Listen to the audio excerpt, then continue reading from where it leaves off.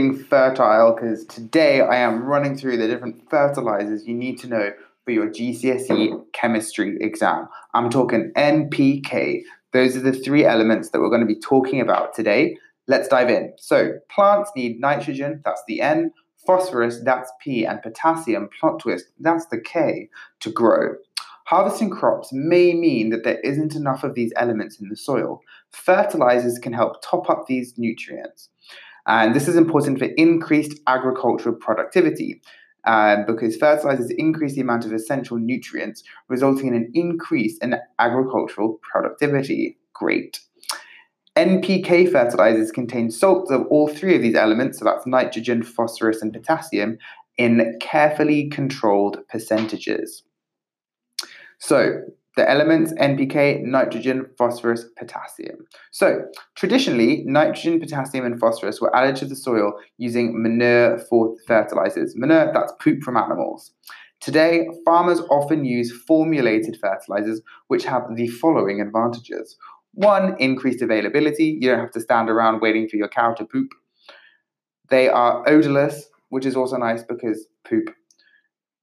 They can be tailored or customized, like fashion, haute couture, haute fertilizer.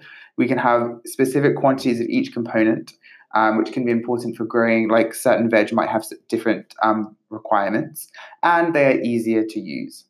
So what did we use traditionally? Manure. And what are the advantages of modern fertilizers?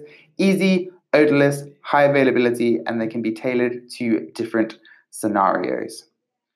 So let's talk about the success of plants. So the growth and success of plants depends heavily on which three elements?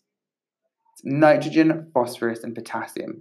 Therefore, these elements are often in short supply in farmer soil because the previous crops have used them all up. Luckily, we can solve this with a little thing called fertilizers, which replace the essential nutrients by providing more of them, and we enhance agricultural productivity. Okay, so that's a very quick run through of the different fertilizers you need to know for GCSE chemistry. Hope it made sense. Let me know what you thought of this episode and keep up all your hard work.